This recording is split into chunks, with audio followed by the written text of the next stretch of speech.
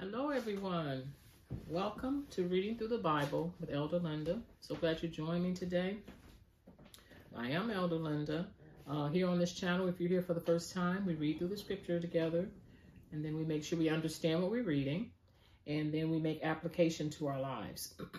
I post a new video every Wednesday. Sometimes up as late as early as Tuesday evening.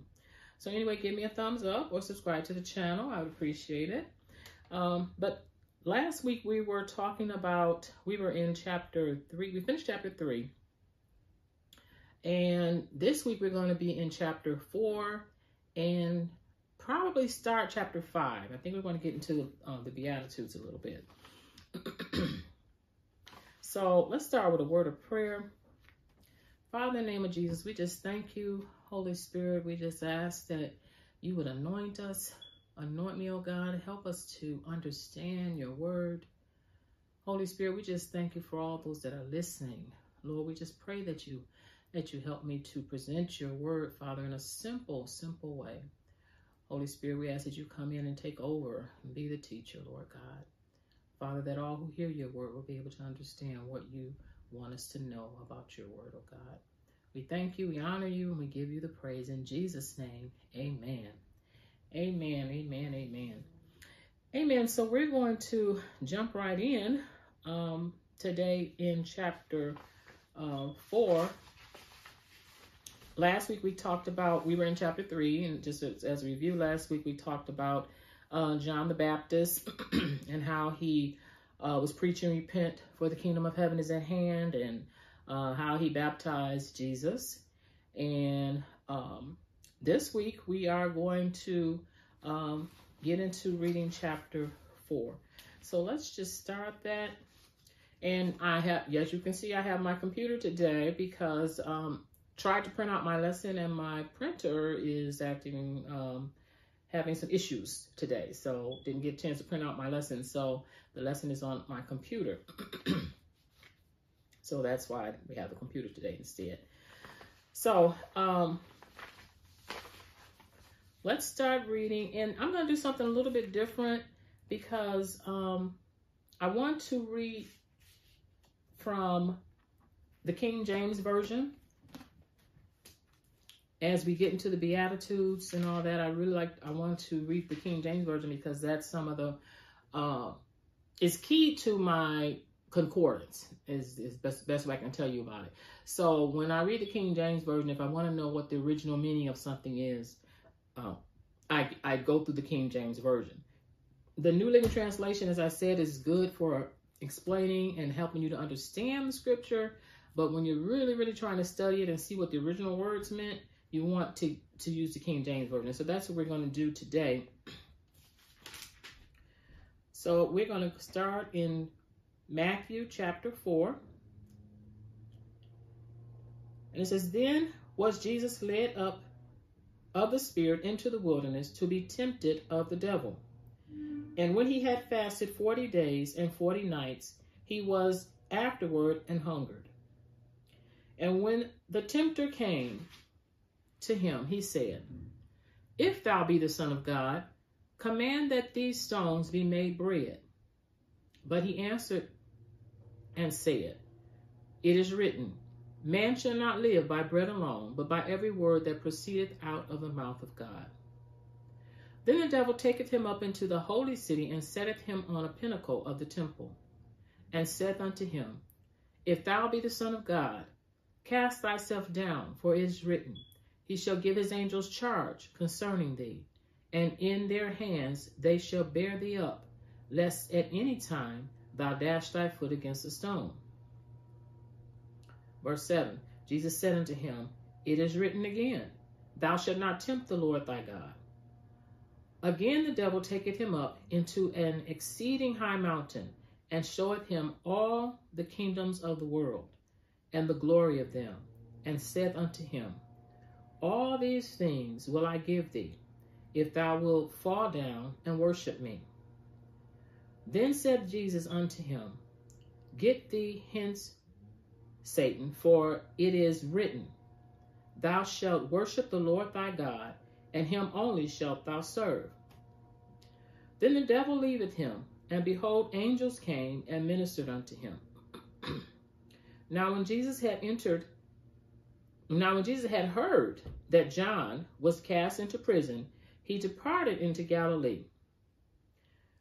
And leaving Nazareth, he came and dwelt in Capernaum, which is upon the sea coast, in the borders of Zebulun and Nephthalim, that it might be fulfilled. Here's another one of those prophecies that Matthew points out. This is what it says in your Bible.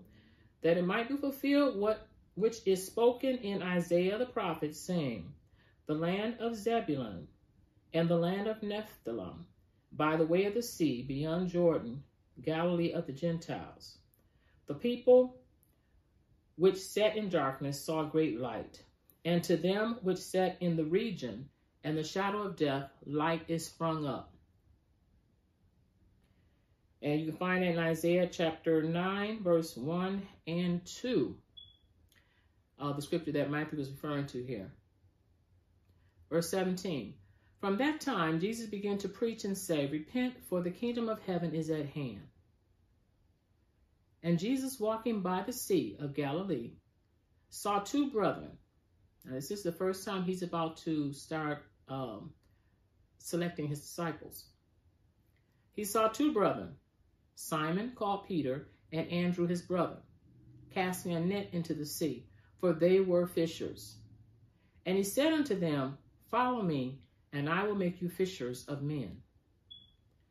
And they straightway left their nets and followed him. And going on from thence, he saw other two brethren, James, the son of Zebedee, and John, his brother. And these were the same two that sometimes referred to as the sons of thunder. They were mending their nets, and he called them. And they immediately left the ship and their father and followed him. And Jesus went about all Galilee, teaching in their synagogues and preaching the gospel of the kingdom, and healing all manner of sickness and all manner of disease among the people. And his fame went throughout all Syria. So everybody's finding out what Jesus is doing now. And they brought unto him sick people that were taken with divers diseases and torments, and those which were possessed with devils, and those which were lunatic. It says in the King James Version that lunatic means they were having epileptic seizures. And those who had the palsy, those that were paralyzed. Palsy, in other words, that is paralyzed. And there followed him great multitudes of people from Galilee and from Decapolis. Decapolis was what they called, there was like 10 cities that was to the east of Galilee. Yeah, to the east. It was to the east of Galilee. There's like 10 cities, and these were all free cities. So there was 10 cities, and they were called the Decapolis.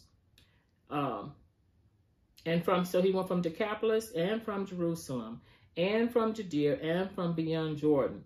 So there were great multitudes of people following him from all these different places. Amen. So we're going to stop right there and talk about that a little bit before we go into the next chapter. Okay. So in verse 1, let's go back to verse 1. In verse 1, it talked about Jesus being led into the wilderness to be tempted of the devil. And verse 2 said when he had fasted 40 days and 40 nights, he was afterward hungered. Now, what it doesn't tell us here that in Luke chapter 4, verse 1, it tells us that Jesus, being full of the Holy Ghost, returned from Jordan and was led by the Spirit into the wilderness. So the Holy Spirit led him into the wilderness, number one. So if the Holy Spirit leads you there, he's going to give you what it takes to stand. So Jesus had what it took to stand. He was full of the Holy Spirit, and the Spirit led him into the wilderness to be tempted of the devil. And look at verse 2. I'm in Luke chapter 4, verse 2. It says, being 40 days tempted of the devil. And in those days he ate nothing. He did eat nothing. And when they were ended, afterward he was hungry. So it doesn't really give that connotation in Matthew that he was tempted for those whole 40 days. But when you read it here in Luke, it looks like he was led in the wilderness by the Spirit. And when he got in the Spirit, he fasted for 40 days because he was being tempted of the devil for those 40 days. Now, the only part that we get listed here, we get a little insight into this this back and forth with the devil, with those 3 temptations that he gave. But there was probably a lot of other things that he had to confront with the enemy. But they're just not listed because the Lord wanted us to know about this one, about these incidents. So in Matthew chapter 4, and I just thought that was interesting because actually I've read this a lot of times and I've never noticed that he was actually tempted of the devil for 40 days. You know, I just always thought he fasted for 40 days and then the devil came and tempted him. But it doesn't look, it's not reading like that from Luke. It looked like he was being tempted from the devil the whole 40 days he was out there while he was fasting. Okay, so let's go back to Matthew.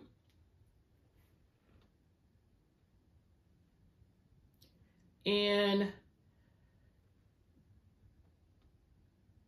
but one thing we want to notice is that, and also bring out, is that God does not tempt us.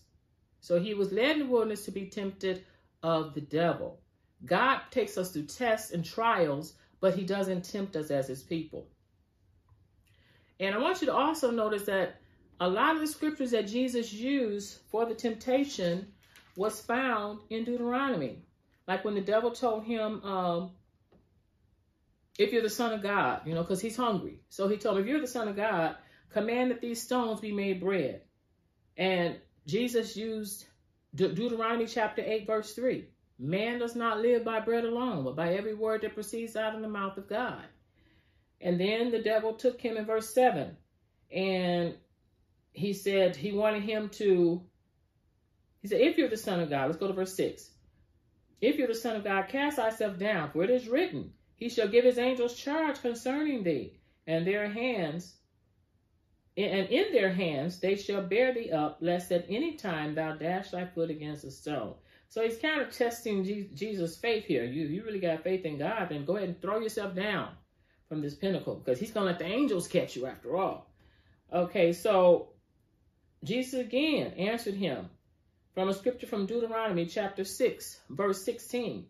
And he says, it is written again, thou shalt not tempt the Lord your God.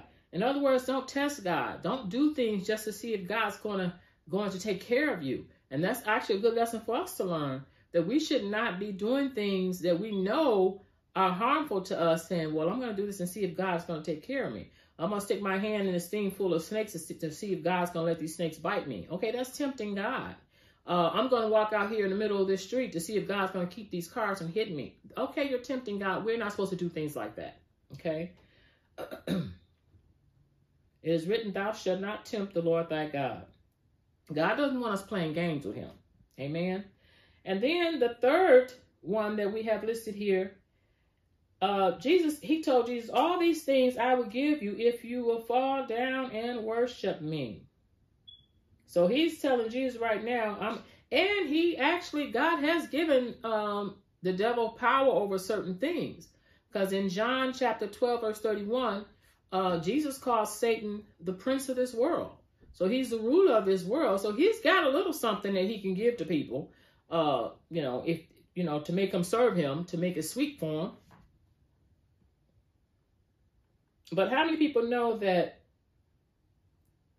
Jesus was already in line to be the King of Kings and the Lord of Lords? He was already in line to own everything. So the enemy here is trying to circumvent it, or trying to get him to go a shortcut. I give it to you right now. You don't have to go to the cross. You don't have to die to yourself. You just fall down and worship me, and I'll give you all this. I'll give you these kingdoms right here. So he was trying to get Jesus to do it in a way that was not God's will. And Jesus only did those things that were God's will. So Jesus told him in verse 10, get thee hence, or get thee behind me, Satan. For it is written, thou shalt worship the Lord thy God, and him only shalt thou serve. And you'll find that from Deuteronomy 6, verse 13. Now, I want you to notice that every time the enemy hit or came at Jesus, he used the scripture. And not only notice that he used scripture, but he used Old Testament scriptures. He used the book of Deuteronomy. And why am I stressing that is because, again, I want everyone to know that's listening, the Old Testament is very important, as well as the New Testament. Jesus, who is our new covenant, who we are under the new covenant with him. But even him being under the new covenant, him being the avenue for which the new covenant was going to come, reached back into the Old Testament and quoted some scriptures to the enemy that defeated the devil and made the devil have to flee. So if he learned scripture to make the enemy flee, how much more do we need to know scripture to make the enemy flee? Amen. We need to know this word. We need to know this word. These are weapons. The word is a weapon for us. It's a sword for us. And we need to know that word. Amen. So just want to encourage you to get into your whole Bible. Read the Old and the New Testament because we need to know the word. So after Satan had did all this tempting Jesus, and he left. And in Luke, it said he left for a season, like he's going to come back and get him again. But here it said he left Jesus, and the angels came and ministered unto him. And I think I've talked to you before how we have angels that are assigned to us. And it doesn't say how many angels came and ministered to Jesus, but they came and ministered to him. And that's their job, to minister to us. So again, if you don't know it, I'm telling you now, you have angels that are assigned to you. And they watch over you day and night because that's their duty, to take care of you. Amen. Amen. So let's look at verse 17. Let's look at verse 12. In verse 12, it says, and when Jesus had heard that John was cast into prison, he departed into Galilee. So Jesus goes to Galilee after he heard John was in prison. And we have in verse 17 how he began to preach the word of God. And his ministry actually is starting in Galilee. Now, Galilee, according to commentators, Mortier and France, some commentators, that they indicate that the people in Galilee were mostly Gentiles. But this is where Jesus started his ministry. And the Jews in Judea did not care for the Galileans because they were mostly Gentiles. And they felt like they were not cultured. And this is according to the commentary, that they weren't cultured or religious. But however, Jesus' ministry started in Galilee, and it was very successful. He had multitudes and crowds starting to follow him. He was attracting all these people in Galilee that wanted to hear what he had to say. And I want you to notice in verse 17 how John is locked up now. Jesus heard that John has been in prison. And Jesus, it's like he picks up where John leaves off. And it says in verse 17, Jesus began to preach and to say, repent, for the kingdom of heaven is at hand. So the gospel is still being preached. It's like it didn't miss a beat. Okay, you locked up John, here's somebody else, and that's how it should be with the word of God. If they try and squash us out here, there's somebody else that's going to be here that's going to carry the torch. Amen. But this is even more important because John was prophesied that he was going to come before Jesus. He's going to be the forerunner. And now that he's been the forerunner, he's prepared the people for Jesus and he's coming. Now Jesus is here and Jesus tells them, repent, turn around. The kingdom of heaven is at hand. Amen. Now let's talk about how he chose the disciples. I thought it was really interesting when I was reading about these disciples, how they so quickly just dropped everything and followed Jesus. And I can't help but think that possibly these men had heard about the preaching of Jesus. They had to hear something, because I don't think you just follow a stranger, if you don't know anything about him. So they had to have had rumors about him and knew something about him, because it was in verse 21. Verse 18 is, and Jesus walked by the seashore, of Galilee and saw two, Simon called Peter and Andrew his brother. They were casting their nets. And he told them, follow me and I will make you fishers of men. And immediately, straightway, they left their nets and started following him. And the same thing happened for the sons of Zebedee. They dropped everything they were doing. In fact, they left their father in the boat and went to help and serve Jesus and left everything immediately. So these men must have felt compelled. They must have felt a witness. They must have felt something right about what Jesus was saying, because they dropped everything and followed him, which is an example for us that we need to drop everything and follow him. When he told them he's going to make them fishers of men, there was actually a prophetic reference in Jeremiah chapter 16, verse 16, where God actually, through Jeremiah, prophesied about fishermen being used to find his people. And I don't know if you read this before, but Jeremiah 16:16 says, but no, I am sending for many fishermen who will catch them, talking about his people, because his people have been scattered, who would catch them, says the Lord.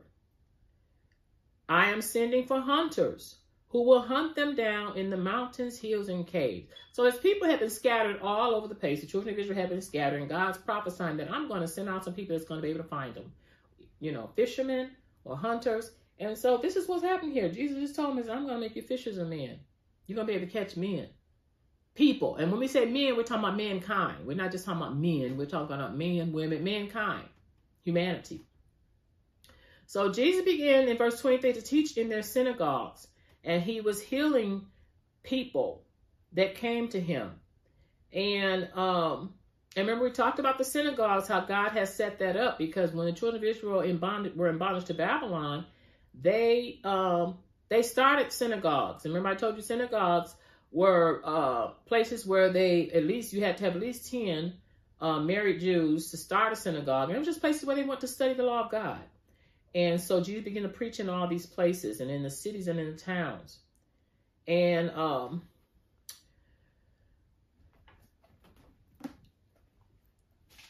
we are going to read just a little bit, starting with the Beatitudes in chapter 5. We're going to go to chapter 5.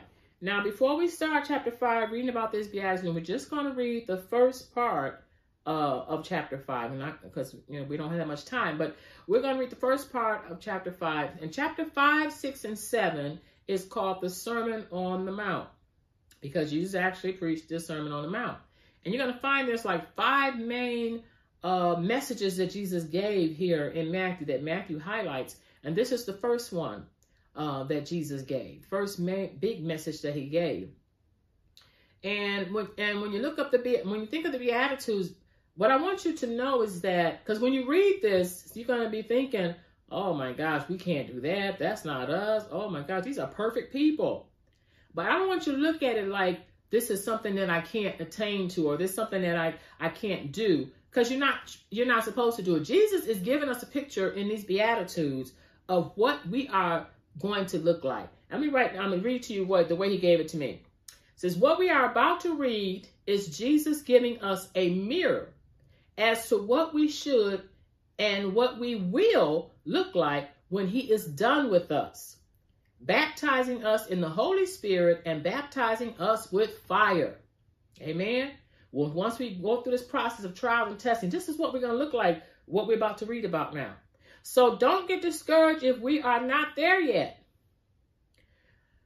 We are in the process of being changed to his image, and when he is done, we will be and do and act like all these things Jesus is telling us about. We should get excited and not condemned reading the Sermon on the Mount, because he is telling us what we will look like as kingdom citizens. Amen? Isn't that great? Because when God gave that to me, I said, oh, that makes a lot of sense, Lord. But he's like, give us a picture. This is what a kingdom citizen looks like. Amen. So let's just read the first part about the Beatitudes. And we're not going to read the whole chapter 5, and then we're going to stop there. So we're in Sermon on the Mount, chapter 5, 6, and 7. We're going to start in chapter 5. Just read the first few verses. Chapter 5, verse 1. And seeing the multitudes, he went up into the mountain. And when he was set, his disciples came unto him. And he opened his mouth and taught them, saying, Blessed are the poor in spirit, for theirs is the kingdom of heaven. Blessed are they that mourn, for they shall be comforted. Blessed are the meek, for they shall inherit the earth. Blessed are they which do hunger and thirst after righteousness, for they shall be filled. Blessed are the merciful, for they shall obtain mercy. Blessed are the pure in heart, for they shall see God. Blessed are the peacemakers, for they shall be called the children of God. Blessed are they which are persecuted for righteousness' sake, for theirs is the kingdom of heaven. Blessed are ye, when men shall revile you and persecute you, and shall say all manner of evil against you falsely, for my sake. Rejoice and be exceeding glad, for great is your reward in heaven. For so persecuted they the prophets which were before you. Amen. We're going to stop right there with, this is what they call the Beatitudes. And the blessed or the Beatitudes, the original Greek for blessed means extremely fortunate, supremely blessed. You're well off. So, and happy, but it means way more than happy. It means that you're extremely fortunate. So when we say blessed, we're saying extremely fortunate are the poor. Extremely fortunate are those that mourn. You're extremely fortunate because you're going to get something out of that. Amen. And actually, it's some of the commentators say that Jesus is kind of turning it around on the scribes and the Pharisees and those that thought they were all that, because they really looked down on poor people. And Jesus is turning it around and said, the poor people is going to inherit the kingdom. He's like turning everything around, and so that they can see it differently.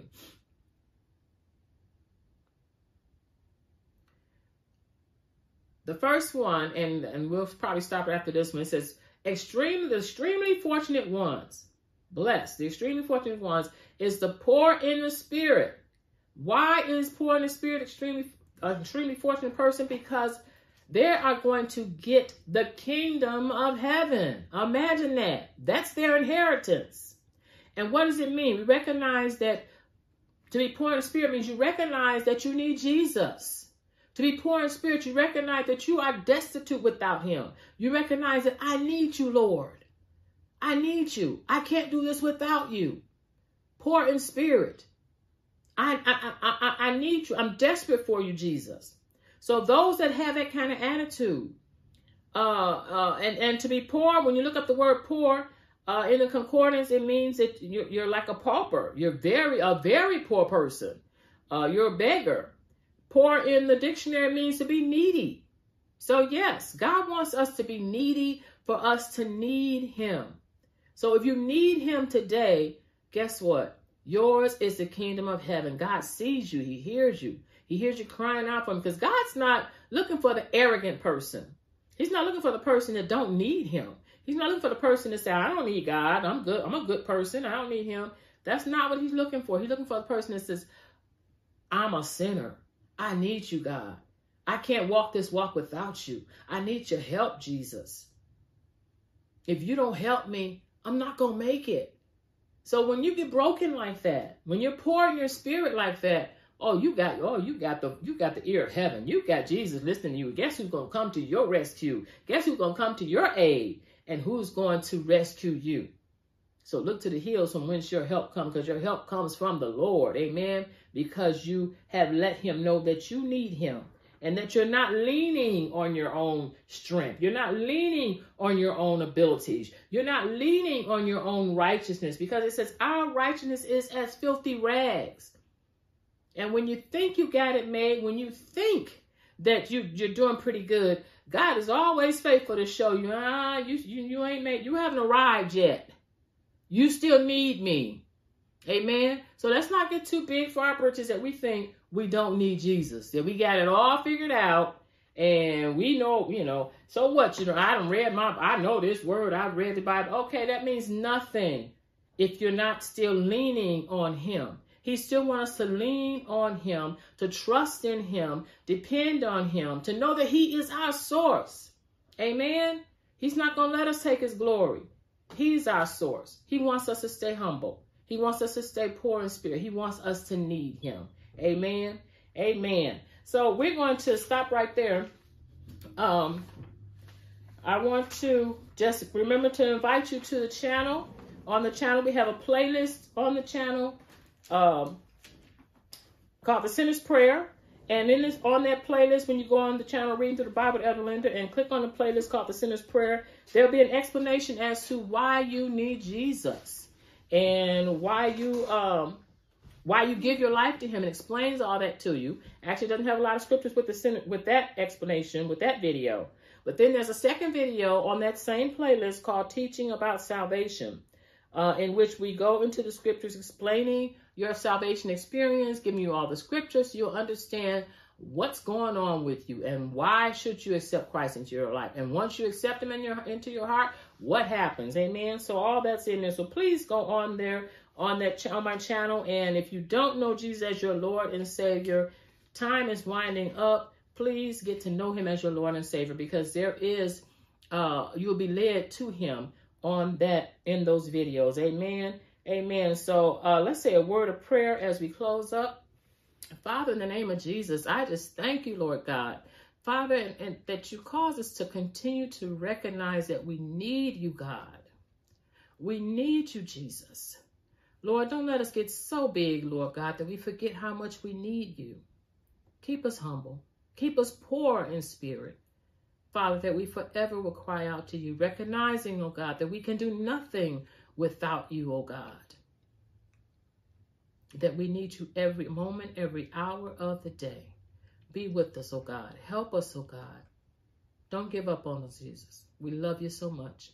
And we praise you, we honor you, and we give you the glory. In Jesus' name, amen. Amen. Bless you, and I will see you next week.